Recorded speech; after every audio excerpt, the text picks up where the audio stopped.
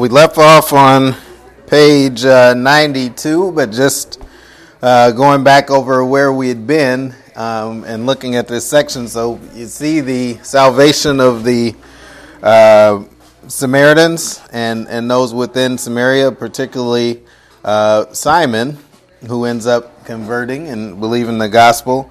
But then we see that old sin nature creep back in, right? And that desire for admiration. We just can't get rid of it, right, Brother Don? But we see this, and then we're going to see specifically his story and what he desires to do and having this spiritual gift that the apostles have and being able to utilize that, and then the effects of that. And the summary I would say that we've talked about before is this seriousness of the Holy Spirit and the gravity of what he's doing in his ministry on earth. So let's read from verse 14, and we see that Peter and John are sent to Samaria to confirm those saints that have been saved there, and then we see the story here of Simon continue on.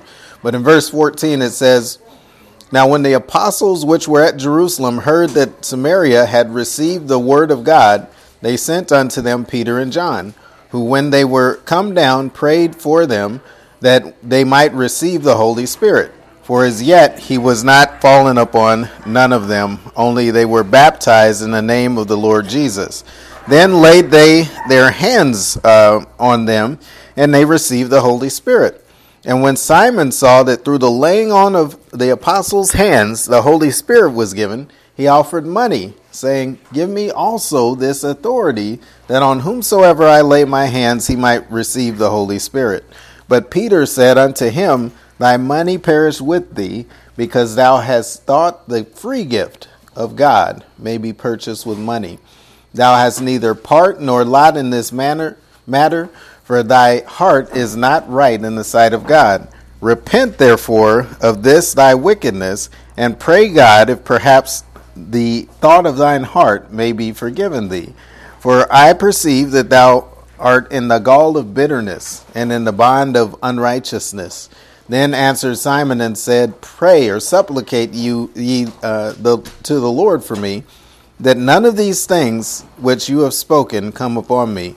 And they and when they had testified and preached the word of the Lord, returned to Jerusalem and preached the gospel in many villages of the Samaritans. And so we see here the sum of this story. Maybe we'll get to the end of it today. But you see the disciples coming down to confirm those that believed.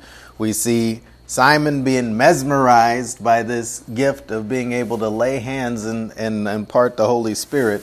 And then we see the after effects of that. So we'll continue on with this study. Let's bow in a word of prayer.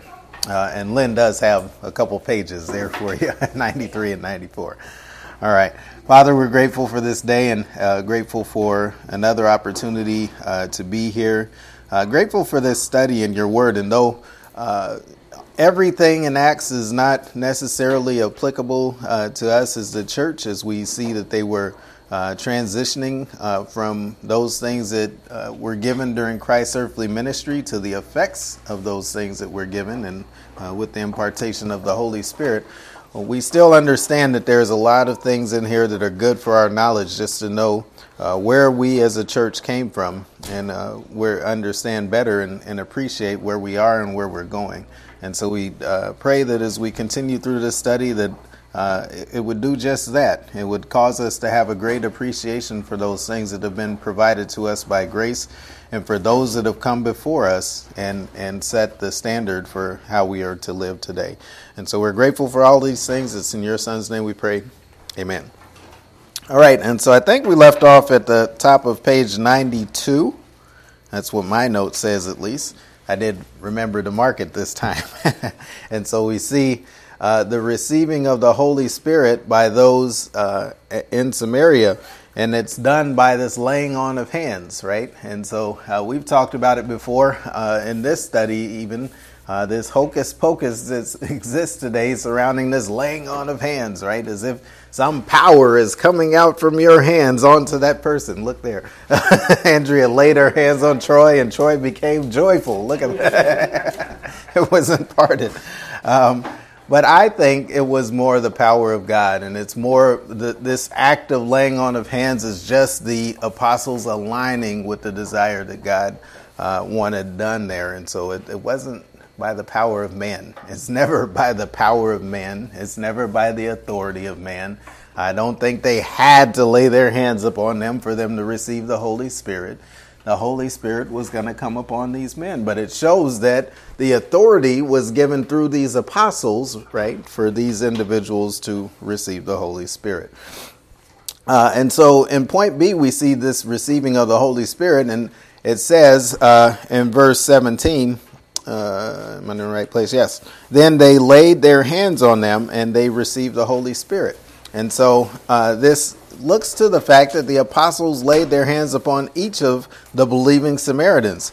And they were really, you could translate it, and they were receiving the Holy Spirit. So as they were laying their hands upon each one of them, they were each having imparted the Holy Spirit. Now remember also that we set out what the difference is between the receivings of the Holy Spirit, because it happened in Acts at different times for different people, right? Missing notes. Where we at? Chapter 8 of Acts in verse 17. Okay. Thank you. Uh-huh. We're both kind of lost. Oh, okay. Acts chapter 8 and verse 17 is where we're at. And so as you look back during the gospel, the Holy Spirit was promised, right? And the Lord continued to reiterate to them that after he was gone, the Holy Spirit was going to come. At the day of Pentecost, we see that there were believers that were gathered there, and they all received in this act of the Holy Spirit coming directly on them. But there were some that weren't there, right? There were many that were saved during Christ's earthly ministry that weren't there at the day of Pentecost. And so particularly we get an example of this in Acts chapter 19, where those ones that say, hey, we received or we believed through John's baptism, and they didn't receive the Holy Spirit, right? And so Paul had to go and lay his hands on them. But where we see it transition to where individuals were receiving the Holy Spirit as soon as they believed, the first example you can see of it is over there in Acts chapter 10 with Cornelius, right?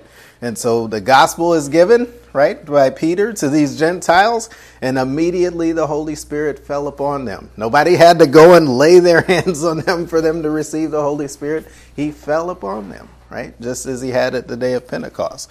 And so I think, and I've postulated that it's once the word or the gospel had gotten out to all the groups that were promised there in chapter 1, you see now that the Holy Spirit starts to come upon individuals as soon as they believe. And so here, you still have this act of laying on hands in verse 17. Now in verses 18 and 19, we see Simon going back to his old ways, right? What does it say over in Hebrews chapter 12? Let's go over there really quickly. Hebrews chapter 12 and verse 1. This is not in your notes, but just an aside. I'll borrow Brother Don. This one's free, right? We'll add to it. But in Hebrews chapter 12 in verse 1, remember, he's drawing upon all of the examples that were given back in the Old Testament and saying, hey, look at what these people accomplished, and they don't even have what you have. They don't have a Holy Spirit. They didn't have the indwelling persons of the Godhead, but they were able to accomplish great things just because of their obedience to God and their desire to be well-pleasing to Him. And so in verse 1 it says, wherefore, seeing we are compassed about with so great a cloud of witnesses, let us lay aside every weight and the sin which doth so easily beset us, and let us run with patience the race that is set before us. You see, there's for each one of us, there's things that we struggle with, right? It's not easy. It's not easy in this Christian life. If God would have said, hey, I'm going to abolish this sin nature, and I'm going to take away all your other enemies, This would be an easy Christian life, right? We would just walk through this life. We would do everything that God desires for us to do. We wouldn't have a desire for anything else. But unfortunately, that's fairy tale land, right? We have things that kind of draw our attention away from God, right? And sometimes we give in to those things. Simon had the same thing going on for him. And you see a very clear picture painted here in chapter 8 of who he was prior to when he was saved and who he was after. And who he was before starts to creep back in to his present. And he sees, hey, these guys have legitimate power, right? And maybe he even thought before that he had power and he was doing these things and these people were amazed by them. And he says, hey, that wasn't power what I had before. This is power and I want this. And so what does he do? He desires to purchase this gift so that he can be revered, I think, before men. And so going back to chapter 8 of Acts in verse 18, and we see it says there, and when Simon saw that through the laying on of the apostles' hands the Holy Spirit was given, he offered them money, saying, give me also, not power there, it says power in your English text, but it's the authority, right? It's not even the power. If it were the power, it would mean it was generated from that individual, the ability to do this. It's the authority that on whomsoever I lay my hands, he might receive the Holy Spirit. And so as you look at this, Simon finds an opportunity to have real power or real authority here that's generated from God, and he wants it, right? He saw the ability of the apostles or the ability that's wrought through them, and he offers money because he wants it for himself to be held in the previous esteem that he had before his salvation. And the old nature is at constant war with the new. Now, as we look at it here, we look at Simon and say, boy, this is ridiculous, right? Why would you ever offer money for something that God allows for you to do? Well, I would submit to you that we do the very same thing, right? It might not be for a gift, but there might be something else that we find interesting in our sinful nature and say, right? I know this is not what I'm supposed to be doing, but boy, it sure does feel good, right? It might not be the admiration of people. It might just be something else. I'm not going to start prying into all of our sin natures, but there's something else that makes us feel good that is not what God desires, right? And so we get in our minds, boy, I know this is not right. I know it's not, but it feels so good, right? And so you have this constant war going on within yourself, and it's no different than what Simon had going on early. And guess what?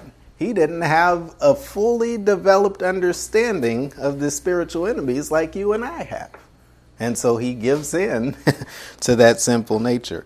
Now, think of it as when we fulfill the sin nature, it's making our souls feel good, right? There's no spiritual benefit to us going and giving in to the sin nature because we've been saved in the realm of our spirit. But our souls, hey, they want to do what feels good. Now, I'm going to direct you over to Hebrews chapter 10 and verse 39.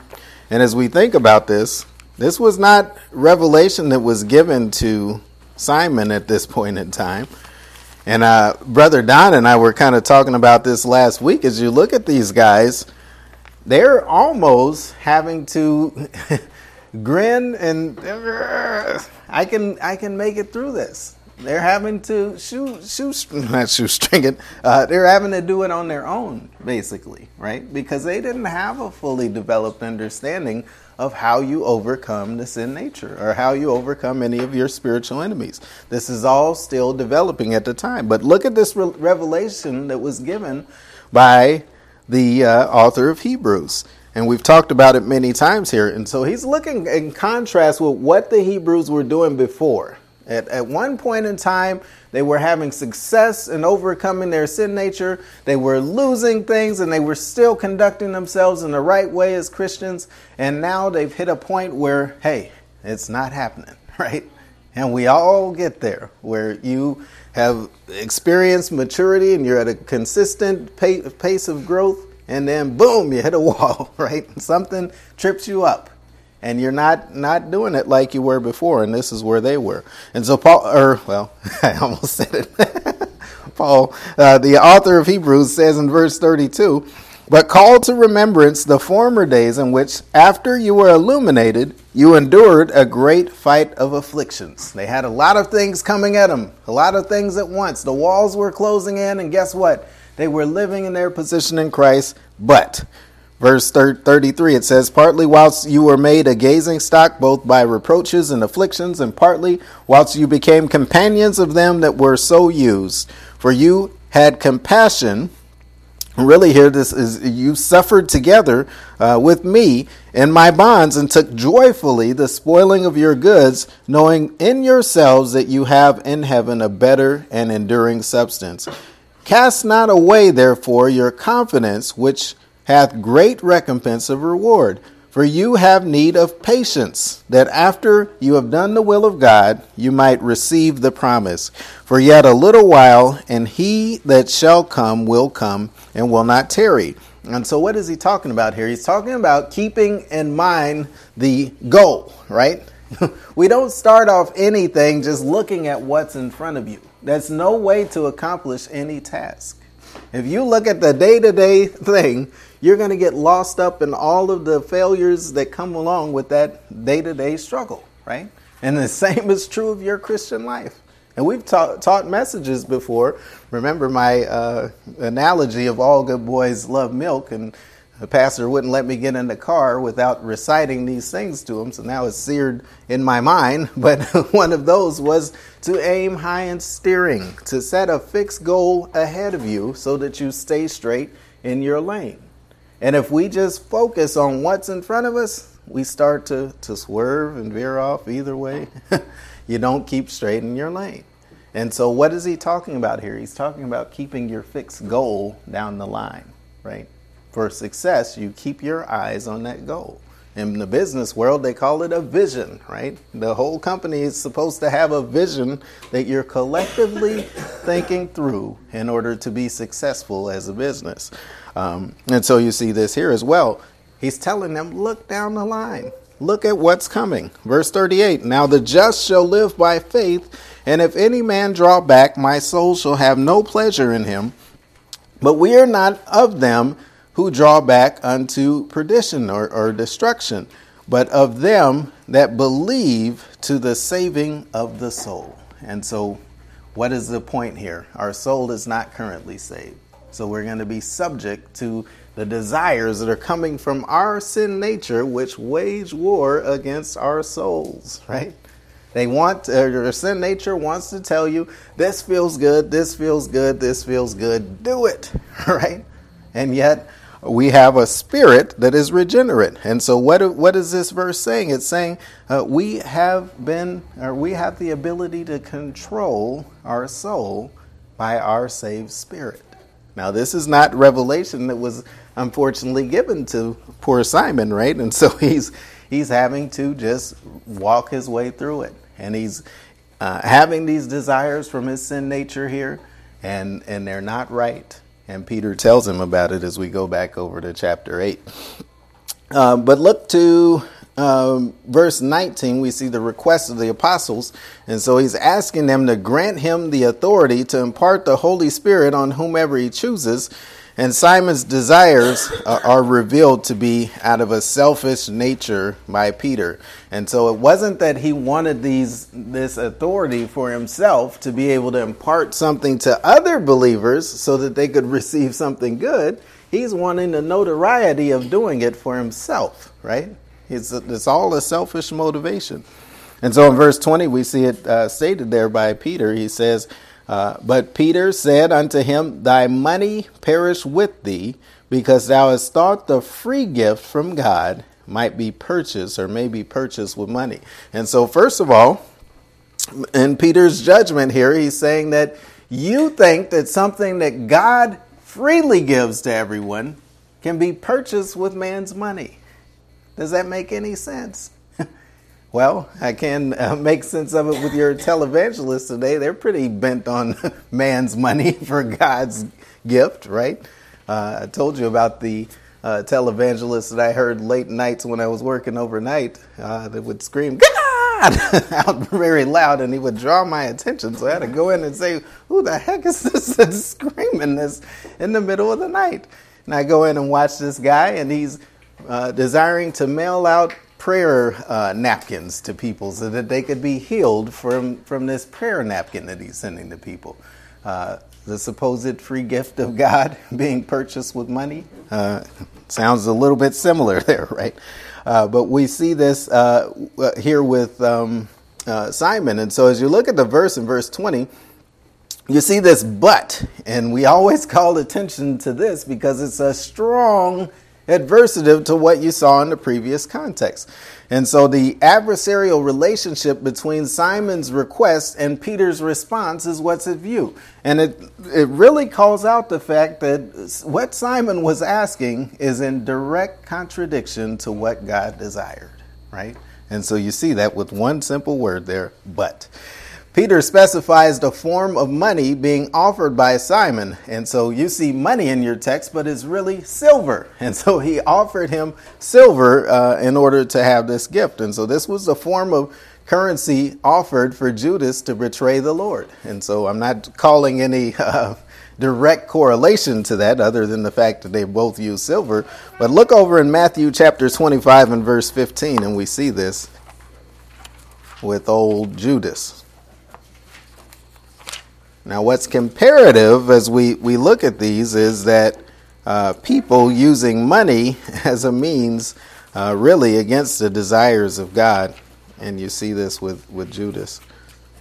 Is it 25? Matthew chapter 26 and verse 15. I might have. You never know. 15. You guys know me well enough now. And pick it up in verse 14. It says there, then one of the 12, called Judas Iscariot, went unto the chief priests and said unto them, what will you give me, and I will deliver him unto you? Now this shows you that Judas was seeking them out, right? They didn't seek him out. He sought them out, and he wants a prize for delivering the Lord. And they covenanted with him for 30 pieces of silver, and from that time he sought opportunity to betray him. And so you see here, this is the form of money that was used in the betrayal of the Lord. We also see in Matthew 28 and verse 12 that the form of payment from the Roman soldiers from the priests to keep back the truth concerning the Lord's resurrection. And that's Matthew 28 and verse 12. So now, very interesting here, just the lengths that these priests went to cover this up, right? Somebody probably will take his body away and try to claim that he was risen and all of these different things. Well, if they really believe that, why are they paying people to hide the secrets of this truth? Why wouldn't they just go forward and say, hey, somebody took his body, right? But no, they don't do that. And so we see this in Matthew 28. Pick it up in verse 11. It says, now when they were going, behold, some of the watch came into the city and showed unto the chief priests all the things that were done. And when they were assembled with the elders and had taken counsel, they gave large money unto the soldiers, saying, say ye, his disciples came by night and stole him away while we slept. And if this come to the governor's ears, we will persuade him and secure you. So they took the money and did as they were taught. And this saying is commonly reported among the Jews until this day. Now, shouldn't that be able to stand on its own, right? You shouldn't have to offer money to someone to say they came and took the soldiers away if that was, or the body away if that was the truth. But that obviously is not the truth, right? And they understand this as well. But you see this money, again, silver here, offered as the reward for it. And then lastly, well, not lastly, but another verse we see over in Luke chapter 9 and verse 3. It was encouraged by the Lord to be left behind when he called the disciples. And so amongst other things that he told them, yes, Luke 9:3. And when we talk about following the Lord, you know, we can draw a lot of parallels from the Gospels to our Christian life today, and people do that in Christendom, right? But really, we're speaking very generally of what they did, right? I don't know of anyone today that has just left behind every single thing that they have and went and followed the Lord, right? Because that's what they did during Christ's earthly ministry. They literally left everything behind and followed him. And this is not what's going on today. And they literally followed him in his personal existence. But in verse 1 it says, then he called his 12 disciples together and gave them power and authority over all devils and to cure diseases. And he sent them to preach the kingdom of God and to heal the sick. And he said unto them, take nothing for your journey, neither staves nor script, neither bread, neither money, there's our word for silver, neither have 2 coats apiece, and whatsoever house you enter, there abide, and thence depart. And so he's calling them to a vagabond ministry, right? They're basically homeless. They basically have nothing, and they're relying on him everywhere they go for their sustenance, right? A complete reliance upon God. Don't bring any money with you. Now imagine this today. You're like the legend of Kung Fu, just walking the earth, right? and you're going everywhere you're going, and God is providing everything that you need. That's truly following God like the disciples were doing. I don't see people doing that when they say that they're following the Lord. Now, I may be railing against something a little hard, but it's funny to me the things that people say, and they don't give any second thought to if this actually aligns with what Scripture was saying. But silver being a part of the things that they were supposed to leave behind. Top of page 93, we see in Acts that silver was disregarded by Peter when he requested, or when it was requested by the lame man. And so remember here, before Peter does this healing in Acts chapter 3 of this lame man, what was the lame man requesting? He was requesting silver. Now, imagine here, I think if he could have been told, hey, you can either have silver or you can have your body healed and be able to have something that you've never had before in your life, I think he would have took the healing, right, and left the silver behind. Silver is not at all as valuable as what he ended up receiving. But pick it up in verse 1 of chapter 3 of Acts. And he says there, it says there, now Peter and John went up together into the temple at the hour of prayer, being the 9th hour. And a certain man, lame from his mother's womb, was carried, whom they laid daily at the gate of the temple, which is called Beautiful, to ask alms of them that entered into the temple. Who, seeing Peter and John about to go into the temple, asked alms. And Peter, fastening his eyes upon him with John, said, look on us. And he gave heed unto them, expecting to receive something. And so he's expecting to receive money. Peter's going to give him even better. In verse 6, then Peter said, silver and gold have I none, but such things as I have give I thee. In the name of Jesus Christ of Nazareth, rise up and walk. And he took him by the right hand and lifted him up, and immediately his feet and ankle bones received strength.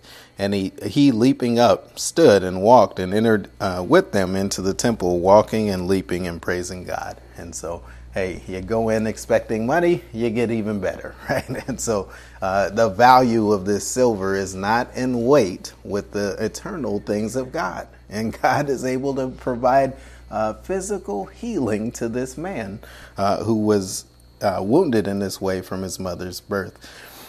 Or from his mother. Also over in Acts chapter 19 and verse 19, we see the value of what was accrued through these books that were turned in by these Ephesians after they believed. And so they were paid in the form of silver.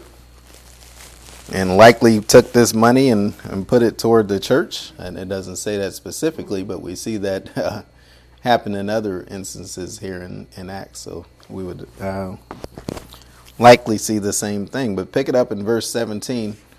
I don't want to go all the way back to the 7 sons of Sceva, which is prior to this. Pick it up in verse 18.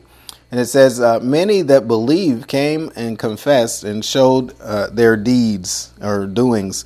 And many of them also which used curious arts. And this is that we looked at this before, this mysticism or sorcery surrounding all of these books and incantations and different things they were doing.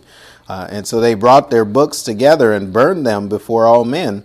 And they counted the price of them and found it 50,000 pieces of silver. And so mightily grew the word of God and prevailed. And so you see here the value of this book would have been measured, or these books would have been measured in silver. And I said they took the money, they burned it. And so you see that money burned up in smoke, as it were. So they didn't even want to take the books and sell them for the value. They just wanted them gone. And so you see that here with silver. And then over in Acts chapter 20 and verse 33, we see that it's not sought, or silver was not sought by Paul in his relationship with the believers at Ephesus. And so as he's ministering to them, he didn't desire any money. And you've seen Paul say this a lot of times, right? Someone that preaches the word is worthy. And he says that in 1 Corinthians or 2 Corinthians chapter 9. But he didn't desire this from people. In fact, he worked on his own and was willing to earn his own wage. And so he didn't request this from any of the Ephesians saints. And so here, as he's departing and leaving these last words for these elders, this is one of the instructions he gives them. But in verse 29, he says, "For I know this, that after my departing shall grievous wolves enter in among you, not sparing the flock. Also of your own selves shall men arise, speaking perverse things, to seduce or to draw away disciples after them. Therefore watch and remember that by the space of 3 years I have ceased not to warn everyone night and day with tears. And now, brethren, I commend you to God and the word of his grace, which is able to build you up and to give you inheritance among all the ones having been sanctified. I have coveted no man's silver or gold or apparel.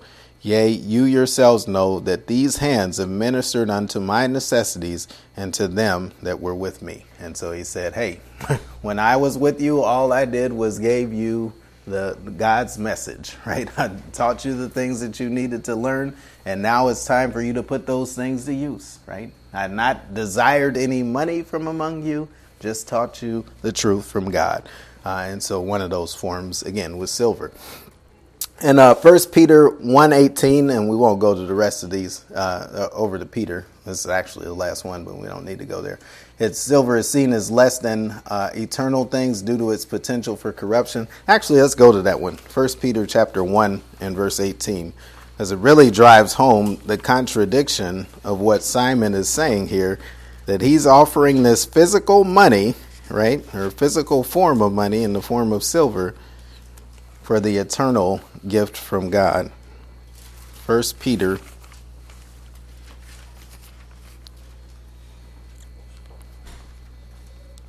chapter 1 and verse 18.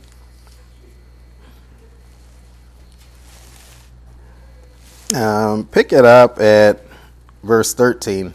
He says, "Wherefore gird up the loins of your mind, be sober, and hope to the end for the grace that is to be brought unto you at the revelation of Jesus Christ. As obedient children, not fashioning yourselves according to the former lusts in your ignorance, but as he which hath called you is holy, so be ye holy in all manner of conversation.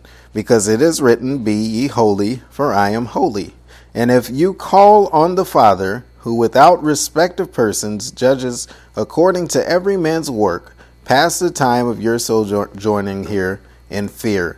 For as much as you know that you are not redeemed with corruptible things, as silver and gold, from your vain conversations received by traditions from your fathers, but with the precious blood of Christ, as of a lamb without blemish and without spot. Now you see here the value of the spiritual things that are given from God when weighed with those physical things that are on the earth. It's just not in balance, right?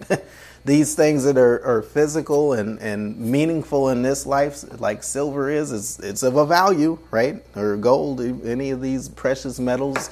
You think of the physical assets that you can have in this life.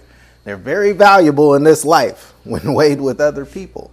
But when you weigh them with eternity, and we understand how brief this life is with reference to eternity, it's just not the same, right?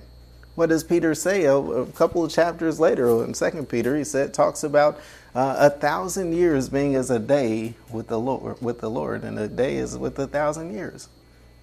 People take that very literally, but what it simply means is God is eternal. He inhabits eternity. So time and years don't matter with him. Time and years matter with us. And as we think about this life and keep our eyes glued on the things of this life, those physical things sometimes seem to be valuable. But when you think of eternity, they dwindle. And so where is Simon's mind? Simon is saying, hey, I have something of value in this life. I have silver that I can offer you for this free gift from God. And Peter's going to read him the riot act here shortly. But we see silver was a representation of value during that time and used for commerce. Any form of currency and representations of stored work and value of an individual. And so think of that as what it is. And anytime you're talking about money, you're talking about people's work, right? And that's stored up labor that's a value has been placed on. And so here Simon is corrupted in his understanding of God's workings with men, thinking that the value of this free gifting can be assigned through man's commercial methods. It is here that we find Simon's former occupation and passion prior to his conversion, which was performing for people and receiving adulation, is perverting his present activity. And so right after being saved, right after seeing the miracles that were done, again, that old sin nature unfortunately creeps back in. And so back over to chapter 8, and we're going to see Peter's response here shortly further. But Peter's wish was for Simon, or has a wish for Simon in his response. And so he expresses the wish for Simon's silver to be abolished with Simon from Peter's perspective, not God's. And so what is he saying here? He said, your money can be abolished with you. And so one of the things me and Brother Don were talking about, or it was interesting here at the end of this chapter, is you see they don't have a fully developed understanding of what their present tense salvation encompasses. Obviously here Peter thinks, hey, you can lose your salvation. This thing that you've done, you can lose your salvation and your money can be abolished with you, right? Because you think that the things of this world are as important as the eternal things of God. And we're going to see that understanding develops over time. What do we talk about at the outset? These believers in the book of Acts don't necessarily have the understanding of salvation that you and I have today. And so we're going to see that many other examples of that throughout the book of Acts. And so he expresses the assumption of Simon based on his request. And so the assignment of human value with God's power and authority. And so in verse 21, we see that this gift that's given, this spiritual gift that these apostles have, is free, right? There's nothing they've done to earn it. It's given by grace. And so therefore it's a free gift, right? And it's not given to everyone. And we see that with all spiritual gifts. A lot of times in today's time, people want to assign themselves gifts. And so I guess it is free because they've given it to themselves, right? And they say, I have this authority. I am this. I'm an apostle. I have the ability to speak in tongues. Or a lot of these gifts that were free gifts given in the Bible days. But we see they're not necessarily in activity here today. But in verse 21, he says, thou hast neither part nor lot in this matter, for thy heart is not right in the sight of God. And so what is he saying? we see the emphasis on the impartation from God. And so this free gift is something that God gave, not that is attained by man. And so Simon did not have a part. This word for meris means a part out from a whole. And so if you thought of a pie, right, a pie is made. You can slice that pie into eight equal parts. I'm not great at math, but you can slice it in 8 parts and take one of those pieces out. That piece that you have is a part of the whole, right? And so that's the kind of thing he's saying here. We see it over in 1 Corinthians chapter 3 and verse 5, where this is mentioned as Paul talking about the apostles and them knowing out from a part, right? Each person has their specific role. 1 Corinthians chapter 3 and verse 5. Now, remember here, the Corinthian saints are saying, hey, I like this guy. I like this guy a little bit more. No, this guy speaks a little bit better. I like him.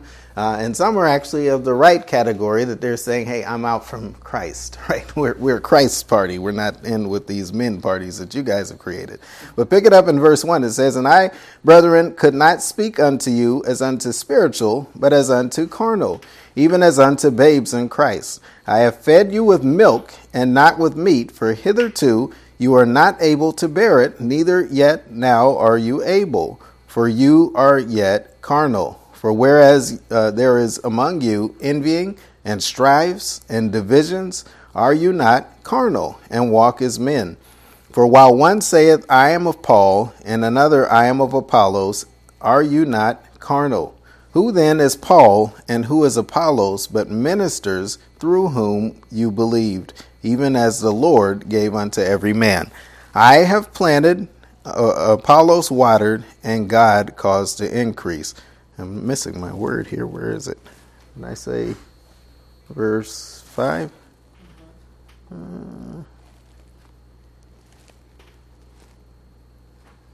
don't see it in verse 5. Let me continue with reading. Verse 7, it says, so then neither is he that planteth anything, neither he that watereth, but God that giveth the increase.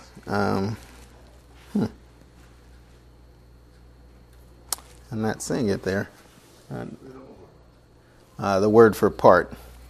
But you can see it through the individual roles of these men. But specifically, I think over in chapter 13 and verse 9 is where you definitely see it. And I guess you could tie these two together. That's maybe what I was thinking. Yes, 1 Corinthians chapter 13 and verse 9.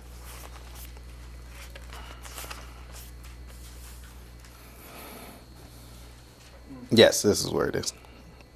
And so pick it up in verse 8. It says, love never fails, but whether there be prophecies, they shall fail. And whether there be tongues, they shall cease. Whether there be knowledge, it shall vanish away. For we know in part. Really there you could say, we know out from a part. And we prophesy out from a part. But when that which is perfect is come, then that which is in part shall be done away with. And so you see these individual roles of people, right? This guy over here has a role, and this is kind of what he was expressing there earlier in the book. This guy over here has a role, but God is working all of these things together for his purpose, right? And so there's where you get the idea of part and how that word is working with Simon. Yeah, I think more I was using the just kind of the spirit of what he was saying there, not the specific word.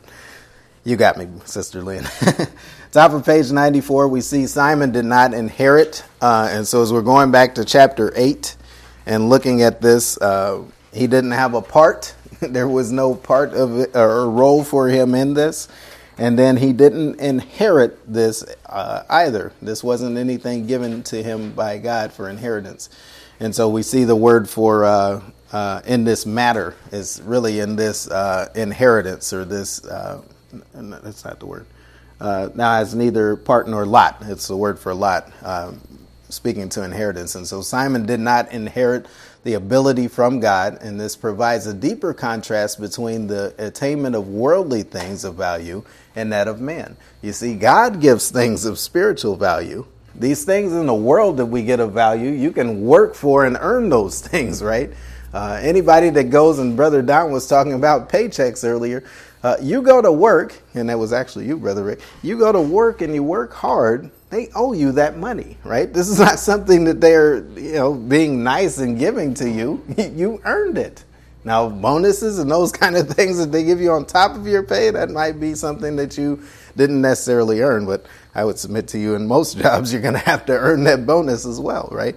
But with God, there's nothing you do to earn anything that he gives to you. And so here, the attitude of Simon is that, hey, I can use this stored up work of others and I can pay for this gift. And he's dead wrong in his assumption.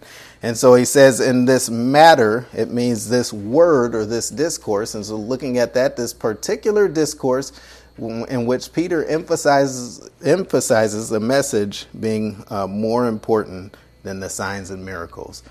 It's not just the things that he was doing. It wasn't just the miracles that he was doing or his laying on of hands for these people to receive the Holy Spirit. It's the fact that they were believing the gospel. And that was what was most important of what was being done there, right? We've talked about it before. All that this did with these signs and miracles was confirm that these men that are teaching you concerning this Jesus, their message is real. And it's not coming from them. It's coming from God. And so Simon had a complete misunderstanding of what was going on here.